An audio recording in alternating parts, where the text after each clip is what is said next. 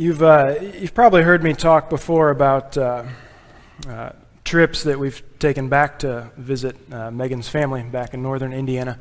We've actually got a niece getting married this Friday, so we're heading out there again for a few days real soon here. But if you've been to northern Indiana before, and especially the Goshen area, you know that there's a large concentration of Amish people who live in that part of the country. And I'm much more used to it now, but it was something that was kind of a shock to me in the early years of my relationship with Megan. I just hadn't grown up around that kind of thing, even though our own denominational roots go back to the Amish. Many of you probably know that, but some of us probably don't. Our denomination came out of the Amish church, but even in the midst of that, it's that is still something that was kind of foreign to me.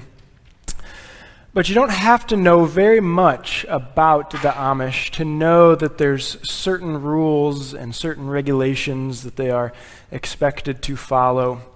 And because of the nature of those rules, they tend to stand out quite a bit in the current context of our world today, right? Horses and buggies stand out in a world full of automobiles. Or muted clothing stands out in a world full of brightly colored clothing. Or flickering candles in the window stand out in a world full of light bulbs, right? So just the nature of it kind of makes that stand out a bit. And to be fair, there's different branches within the Amish community. There's kind of more conservative ones and more liberal ones, and even within the conservative Mennonite groups, there's kind of different branches there. So they have some different rules depending on which branch you're in. But I'll never forget, I couldn't remember if I told this story before or not, and if I have, sorry, I'm getting to that point, I'm on repeats. But if not, then good, we're in for a new one. But I won't forget the time that we went by a conservative Mennonite church one time. And this was a branch that allowed cars. So there were cars in the parking lot, but it was plainly obvious that only cars of a certain kind were allowed. You could only drive a black car. They were all black cars in this church parking lot. But what really stood out to me was in the midst of all of these black cars was one lone bright red one. One red car. And I so wish I knew the story behind that. Right? I mean, if you ever thought you stood out at church when you were visiting, I mean, imagine if that was a visitor pulling in the red car. It could have been that. Or maybe it was just a belligerent uncle who was back for the weekend or something, driving. I don't know. Whatever the case, right? When I think about, Christian traditions such as those, I kind of find myself thinking about legalism. Right? As I said, some forms of legalism are easy to see, maybe especially as it pertains to the Amish. But just because we didn't arrive here this morning in horse and buggy, and I didn't check, but I don't think anybody did, just because we don't arrive here in horse and buggy, it doesn't mean that we're immune from legalistic tendencies. And so for that reason, Paul's words this morning cautioning against legalism are worthwhile for us to hear, right? And while it might be tempting to point our fingers at others like Amish or somebody else, we ought to be humble enough to examine ourselves and do so in light of what Paul has to say this morning. So as we begin, we've got to start by talking about what legalism isn't. What legalism isn't. So as you can see, I left the cross on the stage here from last week. And if you missed last week, we talked about the work of Christ on our behalf. One of the main things that we receive upon our inclusion in Christ is the forgiveness of our sins. Forgiveness of all of our sins.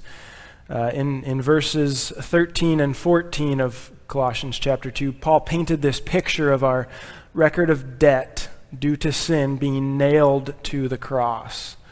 So in other words, Jesus died on the cross as a result of all of the things that we have listed here. And more, right? We didn't have the room or the time to put every sin up there. So when we talk about legalism, we have to keep in mind that legalism does not pertain to any of this. Legalism doesn't pertain to this, right? It does not pertain to anything that has been nailed to the cross. So, for example, when Paul says, do not become conceited, he's not drifting into legalism. He's warning against sin. When he says, flee from sexual immorality, it's not a matter of legalism. It's a matter of refraining from sin. I mean, we've got to be on the same page there. Legalism does not pertain to sin. Now, granted, not everyone agrees all the time on what things are and aren't sins. So what might be viewed as legalistic to one person might be viewed as refraining from sin to another person. So in this, as followers of Jesus, we have to be careful to not call things sins that the Bible doesn't call sins. And we also have to be careful not to pursue things that the Bible does call sins. So we need to watch ourselves within that. In Christ, we've died to sin. Paul asks the question in Romans 6, are we to continue in sin that grace may abound? And the response is by no means. By no means should we continue in sin. He goes on, he says, let not sin reign in your mortal body. So as sons and daughters of God who've been redeemed from our former way of life and forgiven of our past sin, we ought not to continue in sin. There's nothing legalistic about that. Nothing at all. To the contrary, a life without sin is the very life for which we've been saved. And we'll really get into that next week. That's going to be our focus next week. But regarding this passage this morning, the problem facing the believers in Colossae was not that they were being tempted by sinful pagan practices. I imagine there was that temptation, but that's not what Paul addresses here this morning in this passage. What he does address is three different forms of legalism, which were being pushed upon the believers in the church. So I'd encourage you to turn with me to Colossians chapter 2. And we're going to pick it up in verse 16. And as we do so, we'll read here about the first form of legalism that Paul addresses. So Colossians chapter 2, verse 16. Paul says, therefore let no one pass judgment on you in questions of food and drink, or with regard to a festival, or a new moon, or a Sabbath. These are a shadow of the things to come, but the substance belongs to Christ. So the first things Paul talks about, the first form of legalism, is in regard to religious practices. So eating or not eating certain foods, drinking or not drinking certain drinks, the observations of festivals, new moon celebrations, the Sabbath. Now, as we'll see with all three of these forms of legalism that Paul is going to address, the actions or situations themselves are not sinful in nature. That's what we've been saying. They're not sinful in nature. Legalism does not pertain to sin. There will be a caveat when Paul talks about the worship of angels, and we'll get to that shortly, but other than that, these things are not sinful. And in fact, they can be very good things. Remember, legalism doesn't pertain to sin, so these can all be good things that Paul's talking about. The problem was that these good things were being treated as requirements for salvation. The believers were being judged or they were being condemned because they weren't adhering to these practices the way that others thought they should be. So, and you may have noticed here that the things Paul lists in those first two verses have a distinctly Jewish flavor to them. Sabbath observances are certainly Jewish, but the other things connect with Jewish laws and customs as well. So, for example, in Leviticus chapter 11, that chapter goes into great detail about clean and unclean foods that the people of God were and weren't allowed to eat. Leviticus chapter 23 talks about different feasts that God's people were to observe. Numbers chapter 10, Numbers chapter 28 talks about offerings that were to be given on the first of every month. Numbers chapter 28 talks about offerings that should be made on the Sabbath day. So all of these things which Paul listed here had had details regarding their observances spelled out in the Old Testament. And what it seems is that either Jewish believers were requiring these practices from Gentile believers, or the Gnostics that we've been talking about, the Gnostics themselves were trying to syncretize the Jewish and Christian their faiths and work them into their own system of beliefs. So it's probably one of those two, but whatever the case would have been, Paul stated that all of these practices were simply shadows. They were shadows of things that were to come, shadows which pointed to Christ himself. And a shadow by nature is not the same as the thing casting the shadow. It's only a representation, isn't it? I mean, I think about our kids are regular sidewalk chalk artists at our house. During the warm weather, it seems our driveway is never clear, never clean of sidewalk chalk, unless it rains, okay? And it kind of makes me think I should buy stock in Crayola at some point, all the sidewalk chalk we go through. But one of their favorite things to do is trace shadows. You know, have a person stand there, make a fun shape, and then trace it. And when the sun gets low, it's especially fun because the shadow is 2 or 3 times as big as the person. But anyway, let's say someone drove a new car to my house and they parked it on my driveway, and my kids came out and traced the shadow of that car on the driveway. Now that shadow would look pretty similar to the car itself, wouldn't it? Now imagine I came home and I saw that new car just sitting on my driveway. And imagine that the person who brought that car proceeds to tell me that they have something that they want to give me free of charge. Man, I would probably be getting excited at that point in time. But imagine my great disappointment when informed that the only thing I get to keep is the outline of the shadow on the driveway. Not the car, just the outline of that car. Right? I mean, I would obviously be disappointed because and it's clear why. The shadow is not the same as the thing itself. It might look a lot like it, but it is not the same. The shadow is only the representation of the thing itself. And so you think about the Old Testament, all of those covenantal rules and regulations, they were shadows. They were shadows. The substance which cast those shadows was Christ Jesus. So would you rather have the shadow of Jesus or Jesus himself? Rhetorical question, right? We'd rather have Jesus himself than the shadow of him. I mean, earlier in chapter 2, Paul proclaimed that in Christ the believers had received Jesus himself. But these false teachers came along and they were trying to force the shadow back on the believers. To return to those practices from the Old Covenant was nothing more than legalism.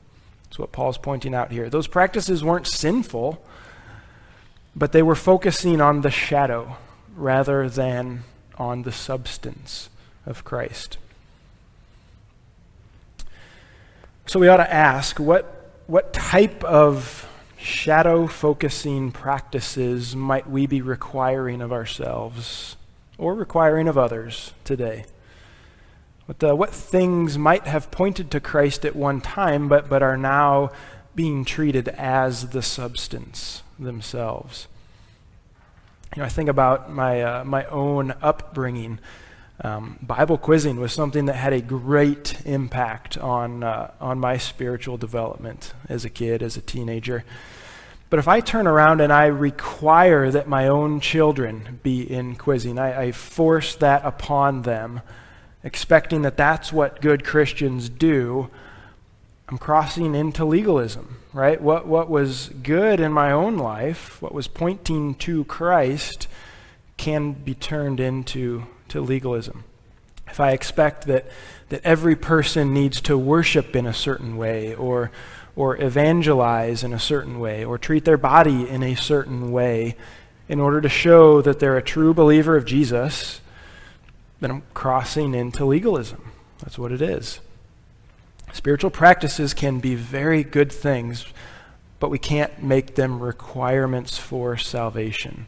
That's when we've entered into legalism. Those things are meant to point us to Christ, but they are not meant to be a replacement for the substance of Christ. And so that's what Paul talks about here, this first form of legalism. The second form that he gets into, what he addresses, has to do with experiences. So first it was practices, now experiences. Look with me at verse 18. Let no one disqualify you, insisting on asceticism and worship of angels, going on in detail about visions, puffed up without reason by his sensuous mind, and not holding fast to the head, from whom the whole body, nourished and knit together through its joints and ligaments, grows with a growth that is from God. So as I kind of alluded to earlier, the worship of angels in verse 18 needs to be treated differently than asceticism or visions that Paul talks about. The worship of angels, or anything other than God himself, is clearly a sin. I mean, we see that in Scripture, there's no question. The second commandment tells us not to worship anything other than God. In Revelation chapter 19, when an angel gave John a message from God, John began to fall down to worship the angel, and the angel immediately and rightly reminded John that it was a fellow servant of God and it should not be worshipped. So the worship of angels is not a matter of legalism. That kind of stands out in the list here. That moves back into an area of sin, and we ought to refrain from that. But asceticism and visions, however, those are experiences from God that can be good things in our spiritual journey. Perhaps the most frequently mentioned form of asceticism in the Bible is fasting. You see that lots of places. Jesus even presented fasting as something that it seems he expected that his followers would do. And as believers through the centuries can attest, there's great spiritual benefit in fasting. It heightens our awareness of our dependence upon God in a way that few other things can do. But fasting can also be turned into a legalistic requirement. It can be. And the same thing with visions from God. You can make a whole list of people in the Bible who had visions from God. Think Abraham, Jacob, Joseph, Isaiah, Ezekiel, Daniel, Stephen, Peter, Paul himself, John, the list goes on. People who had visions from God. It can be a wonderful gift that strengthens a person's faith in him. But questioning someone's salvation or their relationship with God because they haven't received a vision is legalism. The false teachers in Colossae were telling the believers that they were disqualified if they didn't have the proper experiences. And Paul says those teachers, they're just puffed up and they're sensuous, they're fleshly minds. They're walking in legalism.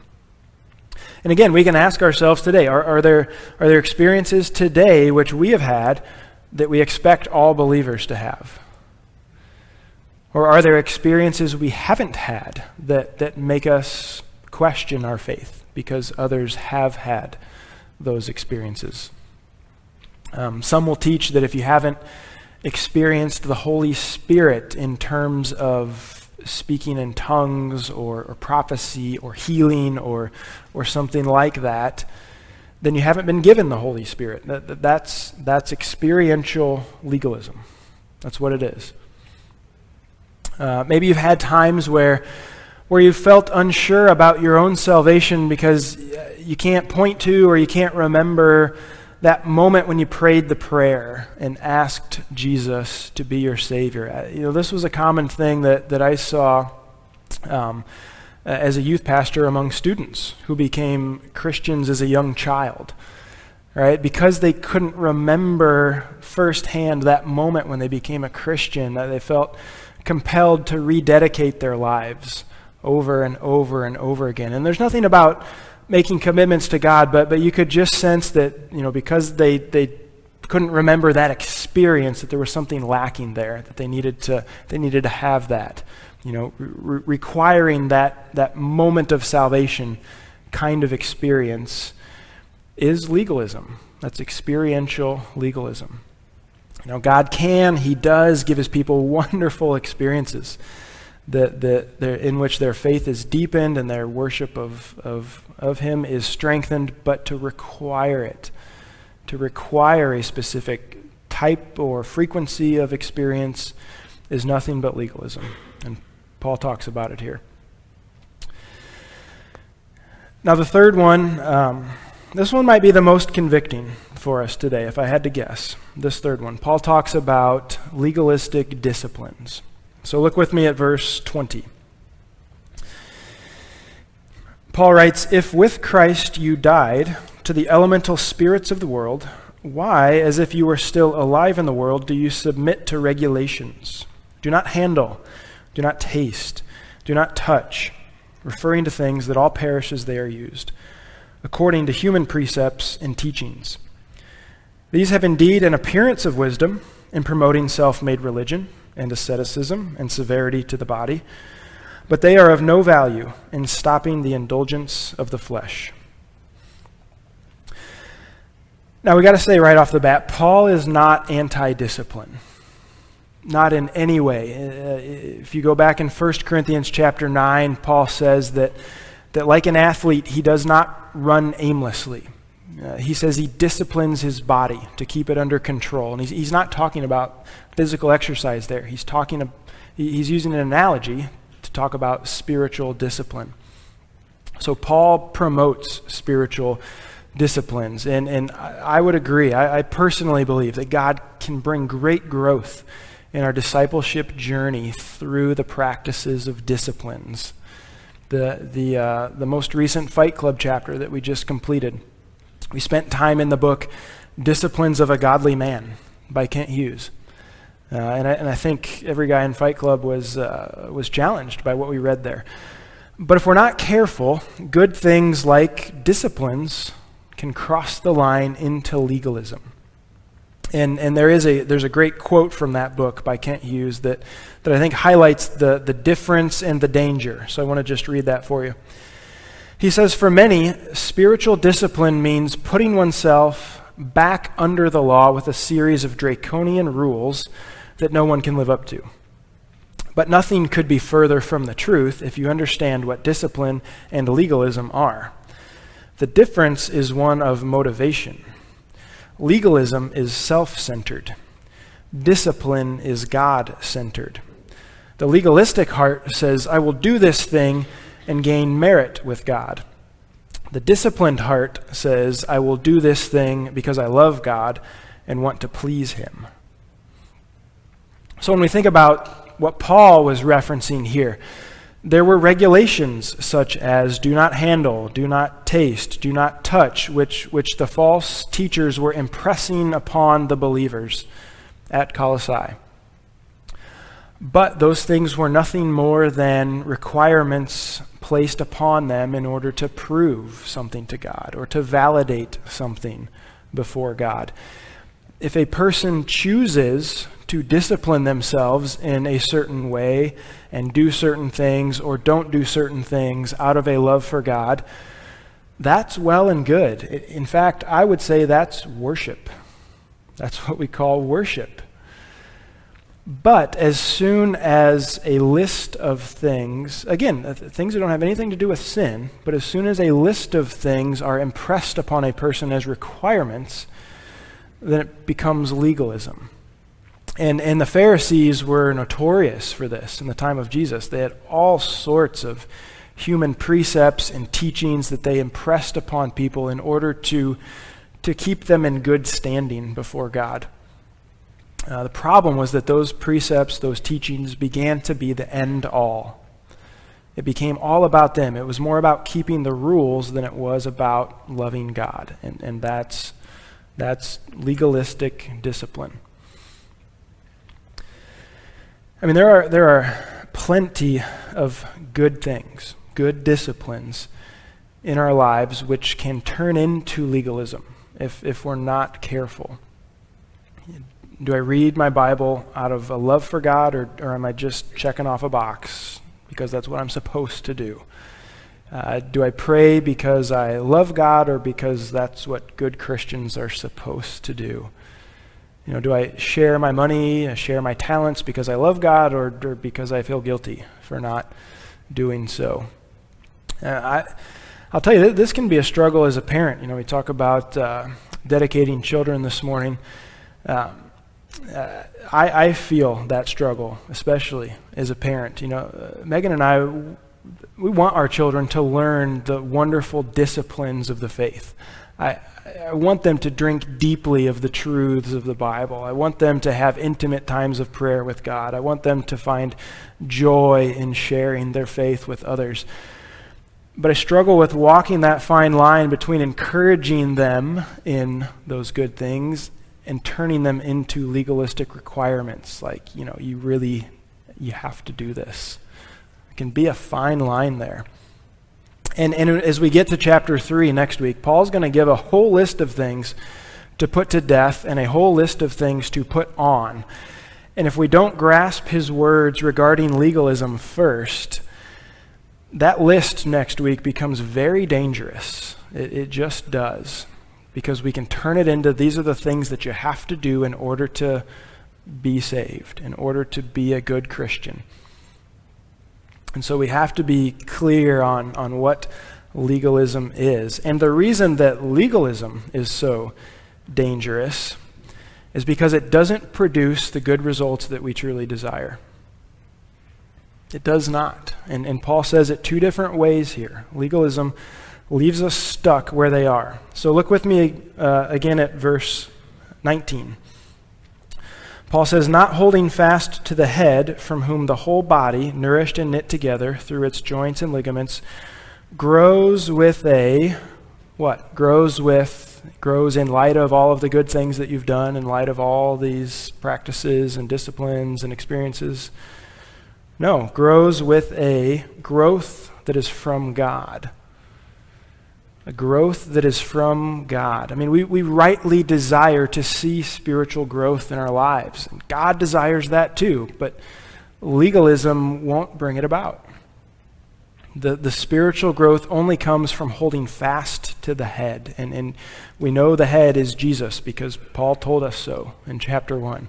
He's already established that. Jesus is the head of the body, the head of the church. So the body, we only grow with a growth that is from God.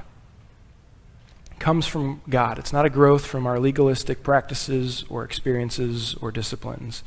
It's a growth that God graciously brings as we hold fast to him. And so we rightly desire spiritual growth, and I think we rightly desire that our sinful nature be done away with also. And again, God desires that too. But once again, legalism doesn't bring that about. Look at verse 23 one more time. These have indeed an appearance of wisdom in promoting self-made religion and asceticism and severity to the body, but they are of no value in stopping the indulgence of the flesh. The desires of our flesh, our sinful nature, it's only stopped and it's only put to death in Christ. It's the only way. Two different people can attend the exact same church services for 30 years, for example. But one may be stuck in their sinful nature while the other is given victory over it. And that's because it's not the practice of church attendance that puts our sinful nature to death. It's Jesus Christ himself. Two different people can discipline themselves the exact same way. And it can be the same type of situation. One is enslaved and one is free. And again, it's because spiritual disciplines do not put to death our sinful nature. It's Jesus himself that does that. Practices, experiences, disciplines, they can all be good things flowing out of that, but it has to be in Christ. Jesus is the one. who saves us, who gives us salvation. Legalism makes the practices or the experiences or the disciplines into the Savior. That's what legalism does. It makes those things the Savior. But that is a Savior that will not save us. It won't. If it would, then what do we need Jesus for? He came for nothing, if that would work. Jesus is the only one who can save us. Faith in him alone is what leads to salvation and redemption, and that's why Paul spoke out so clearly against these legalistic tendencies. We can't put our faith in them. Our faith can only rightly be placed in Jesus as our Savior. Would you stand with me? Let's come before God and pray, and as we worship, again, thanking God that he is our Savior and reminding ourselves of that over and over. God, we give you the honor this morning. We recognize that ultimately that we cannot save ourselves. Doesn't matter what practices we perform, what experiences we've had, what disciplines we enact. We cannot save ourselves. And so, God, we come before you and we humble ourselves this morning. We admit that you are the Savior and that we are not. And we're so grateful for that also. Thank you that as we are lost in our sin, that you've come to be our Savior. We are truly blessed. And not just blessed, we are made new, given new life. God, help us to remember that this morning. These are some good things that we've talked about, things that can point us to you, God, but ultimately they cannot replace you. And so help us to keep that in mind today, tomorrow, the weeks and months ahead as we go out from here, that you are our Savior and nothing else. We thank you, God. We love you for who you are, for what you've done for us. We pray these things in your name. Amen.